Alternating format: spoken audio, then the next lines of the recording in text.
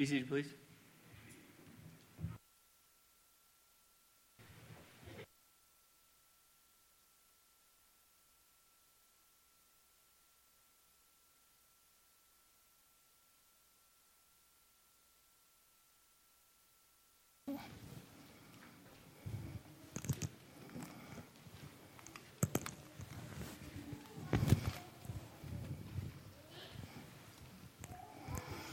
They have been called the first post-Christian generation. I'm talking about Generation Z. Maybe you'll remember not too long ago we were talking about millennials. Millennials were born between 1981 and about 1998. It is a large segment of the world population presently, but it's not the largest. The largest segment of the world's population would fall under the Generation Z umbrella. From about 1998 to 2018 is when these people were born. Between 1998 and 2018, a 20-year or so window that saw the beginning of Google, of Uber, of Instagram, of Twitter. These are people that have grown up with technology and for the most part have little to no remembrance of the events of September 11th, 2001, because the oldest of them would have only been about 2. Think about that. The Bible speaks of being as wise as serpents and as harmless as doves. Matthew 10 and verse 16. Those words from Jesus. The Bible in 1 Chronicles chapter 12 verses 31 and 32 talks about those of Issachar who understood the times and who knew what to do. Those of Issachar. We need more of an Issacharian spirit in understanding the times and knowing what to do, because the largest group in terms of numbers in the world can be called Generation Z. 2.5 billion worldwide were born between 1998 and 2018. Millennials, 1981 to 1997 is when they were born. You put both of them together and you have approximately one half, actually a little over one half of the world's population. Here is my question. How would Jesus connect and relate to these souls? And ought it not be the standard or pattern for which you and I should relate to these souls too? There's a lot to think about here.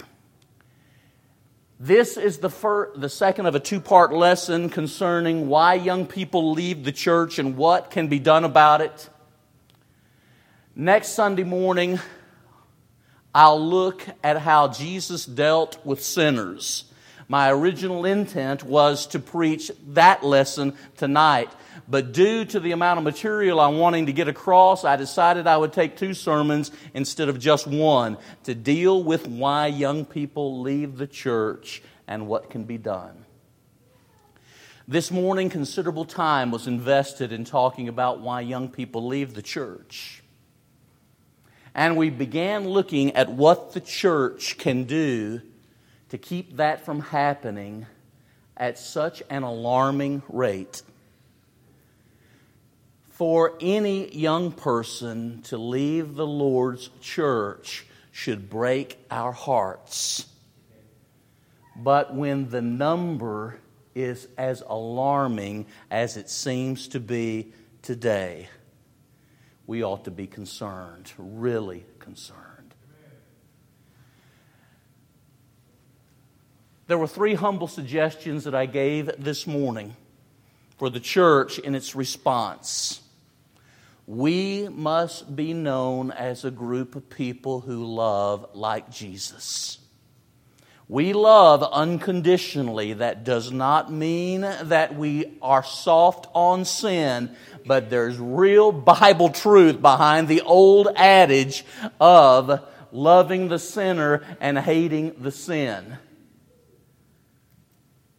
And I think sometimes we err in a way we shouldn't. Especially with young people. We also talked about how everyone in the church, elders, preachers, people of all ages should consider this a personal investment. There may be a limit to the things that one can do in the church, but every person in the body of Christ can do something to help, encourage, and to motivate young people to draw closer to Jesus Christ. We looked at matters like these, and now I want to look at a 4th matter. If you want to look at it from that count, number 4. 3 were given this morning. Number 4. We need to be talent developers. We are alert and sensitive to the skills, talents, and abilities of young people in churches. If we can plug them in areas where they have talent and skill and ability and desire, that will be a great, great motivation for them to keep on keeping on. Think of the words of Paul to Timothy in 2 Timothy 4 verse 5. Fulfill your ministry. Fulfill your ministry. We need to help people find, young people in the church especially, we need to help them find their place in the body. And some young men are going to be great song leaders. And we got a good example of some of that tonight in Pew Packers. Some will be teachers. And the Lord can use more young men and young ladies in teaching classes. And we ought to think about bringing some of the young ladies along in our Bible classes even more and let them assist. Think of it as an investment in future education. Helping in the small classes especially. How about young men and young ladies that are really good with technology, helping the church with its website, helping congregations to have a better, more attractive, more updated digital presence? How about encouraging ladies, young ladies, who are really good at visiting and helping to visit and help others?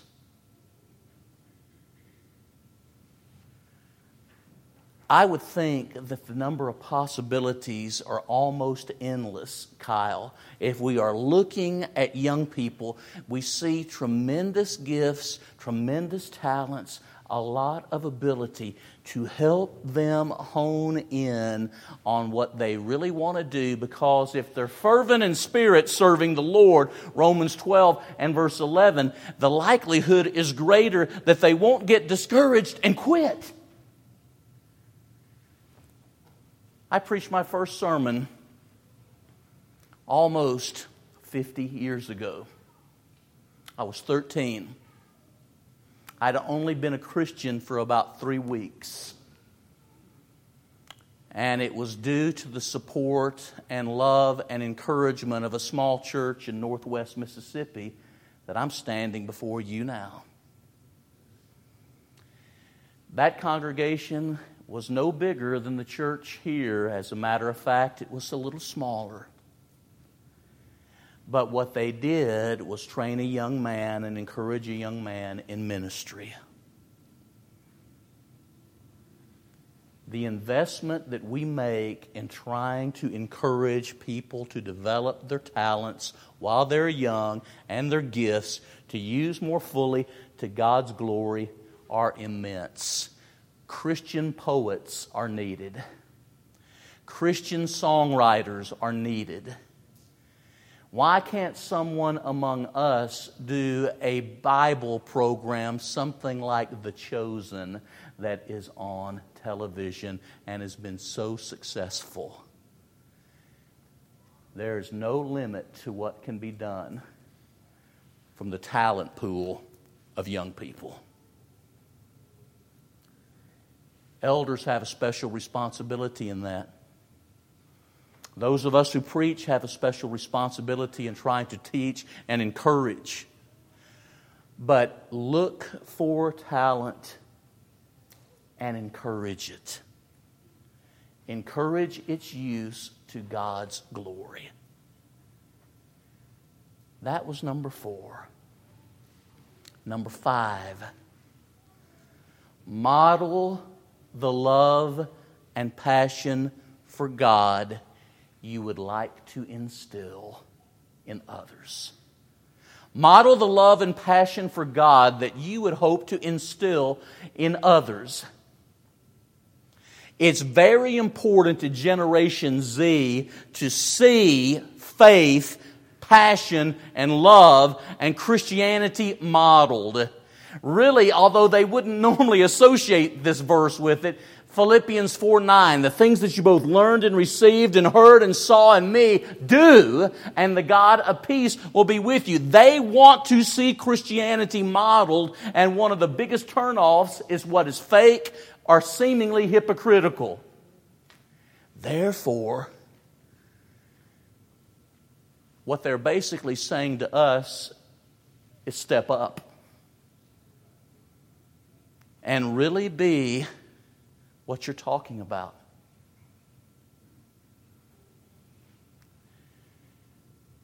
In your marriage, in your home, on the job,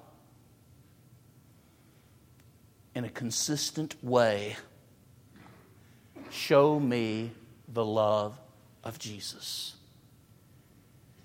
And that will cause every one of us as Christians to stop for a moment and think about the words that we utter,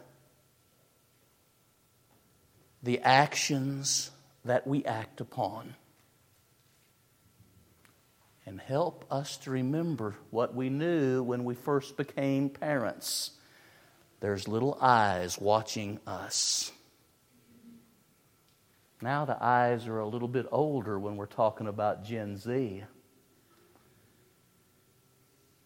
But they're watching us too. He that says he abides in him ought himself to walk even as he walked. 1 John 2 and verse 6. Jesus left an example that we should walk in his steps. 1 Peter 2, 21 and 22. We should leave an example that they can walk in the steps of Jesus as they follow us. Next, humble suggestions.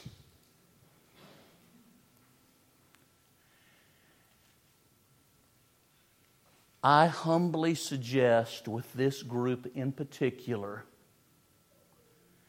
that we emphasize the story of Jesus, especially the cross and his resurrection.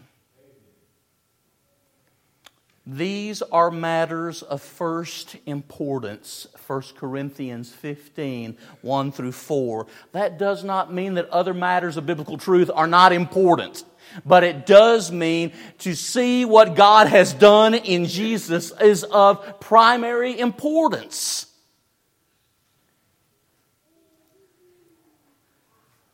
Our daughter Karen has worked with Midland Christian School for about 7 years now and had gone to school there from the time that she was in about the third grade or so, second or third grade. Since she has taught, and even before I've been allowed to go to Midland Christian and teach on the crucifixion of Jesus and His resurrection. We must not think that young people know that story. We must not think that even in what is supposed to be a Christian school, that young people have a good knowledge of that story. Young people have faith struggles like everyone else, and they may not have the background that some others do. They need to hear the story of Jesus and His cross and of His resurrection.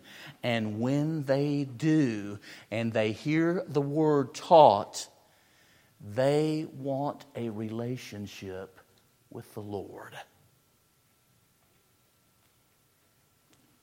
You see, Generation Z does not deny the supernatural, the possibility of the supernatural.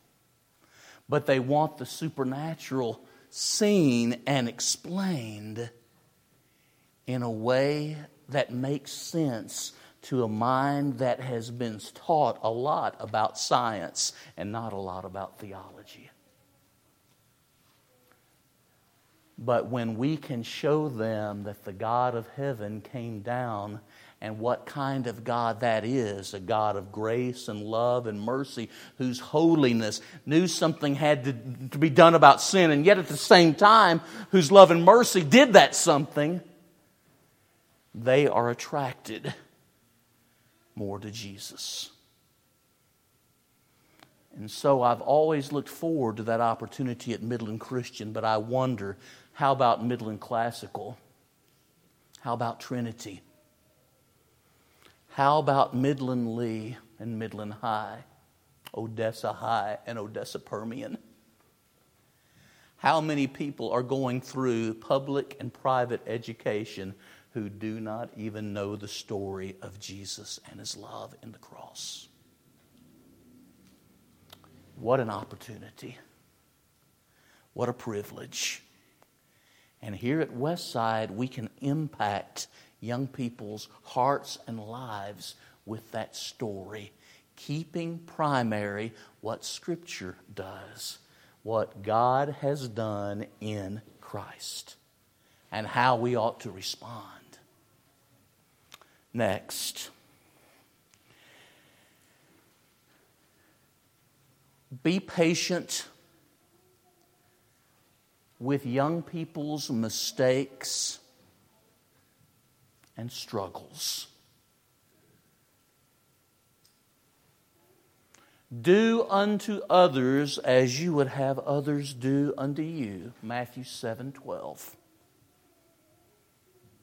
Be patient with young people's mistakes and struggles.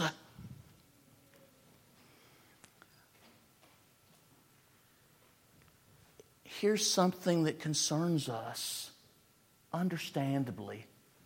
In the United States, the younger the people group is,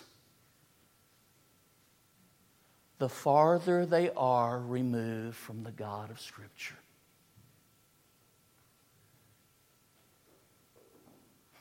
That cannot be allowed to stand.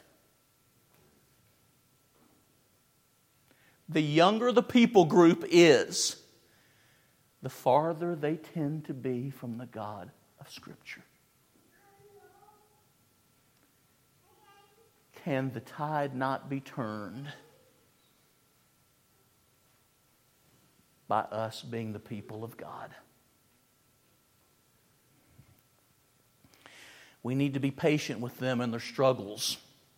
They think a lot about diversity.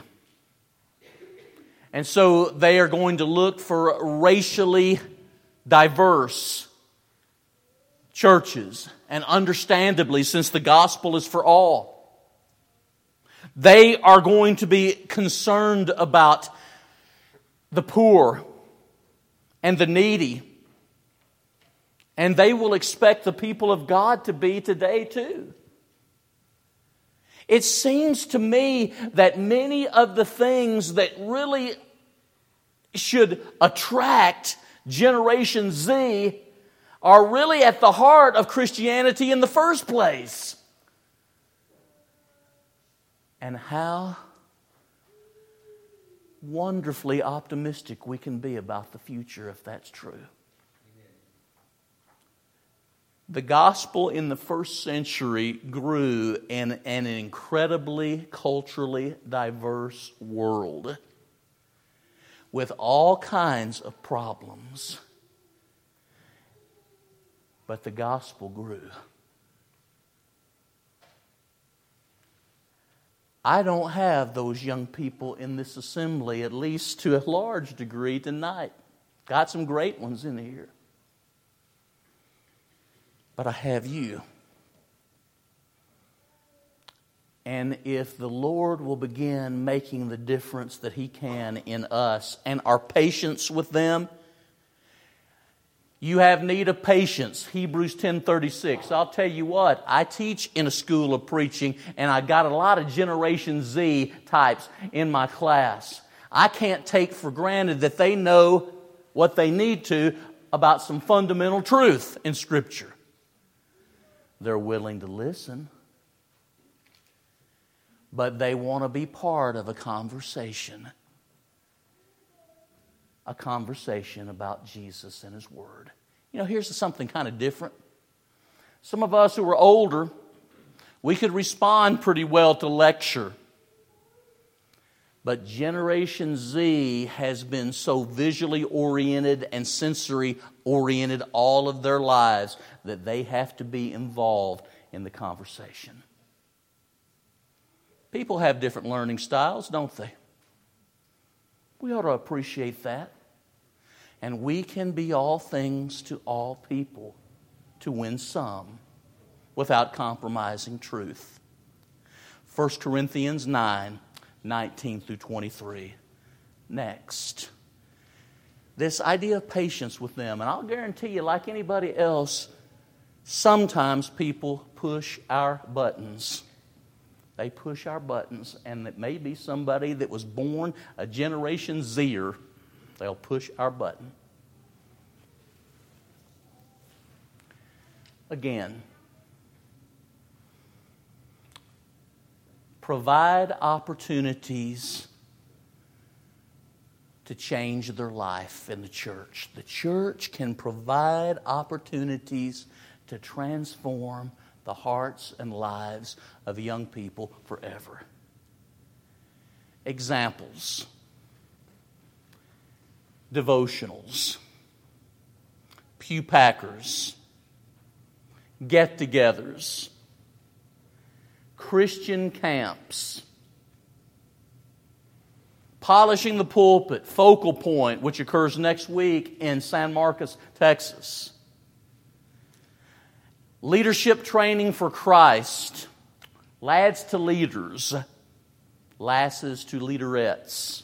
There are all kinds of avenues and opportunities out there. 1 Timothy 4 and verse 6. That you might be a good minister, nourished up in the words of the faith and the good doctrine. We want to provide opportunities for young men and young ladies to become better servants of God. And nowadays, you know what you can do? You can pull out your phone and take pictures of what's going on. You can get video of what's going on. I encourage those that are going to Christian camps this summer, at some point, make sure that you get things digitized so that the young people will remember those moments for years and years to come. provide opportunities. You'll be glad that you did.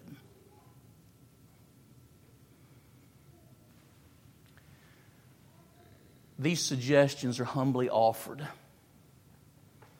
with the hope and the prayer that a generation to come will learn better to set their hope on God. We have a lot of parents here and a lot of precious kids. Not one of them do we want to see leave the faith. Not one. And I hope a lesson like this will encourage them and will encourage us to have a really positive influence in their lives. Let's pray together. Father, as this lesson closes, we lay it at your feet, thanking you and praising your name for Jesus Christ, our Savior and King, who came into this world of sin and sadness and death, and is the Prince of Life, who gives abundant life, and who is the way, the truth, and the life. He is our all. We pray that hearts and minds everywhere will always be amazed at how good you are and how great your love, how deep the Father's love for us. We pray young people in our assembly tonight that when they are tempted to wander away, that they will hold to the truths that they have seen and heard here at Westside. We pray, dear God, that you would forgive us as adults. Help us to have greater confidence in the future, because we know that you hold the future in your hand. And we pray that you will use us as a great force for good to change young people's lives and to help them in their faithfulness to you. We pray for parents of young people in this assembly that you bless them and help them to recognize that their love and faithfulness to you leaves a tremendous impression on their children. God, we pray for the ladies and men that our young ladies and men may well marry someday. And we pray that they will be faithful Christians too. Thank you for your love and blessings. Thank you for your truth and for your holiness. In Christ's name, amen. We're about to stand and sing a song of encouragement. Perhaps there's someone here that needs to come to Jesus in faith, repentance, and baptism. That's what the Bible plainly states. Will you not respond to God's love in this way? And for those of us who are Christians, let's make it a point to be known as a congregation that really loves young people. People of every age. Because every person has a soul. Let us stand and sing.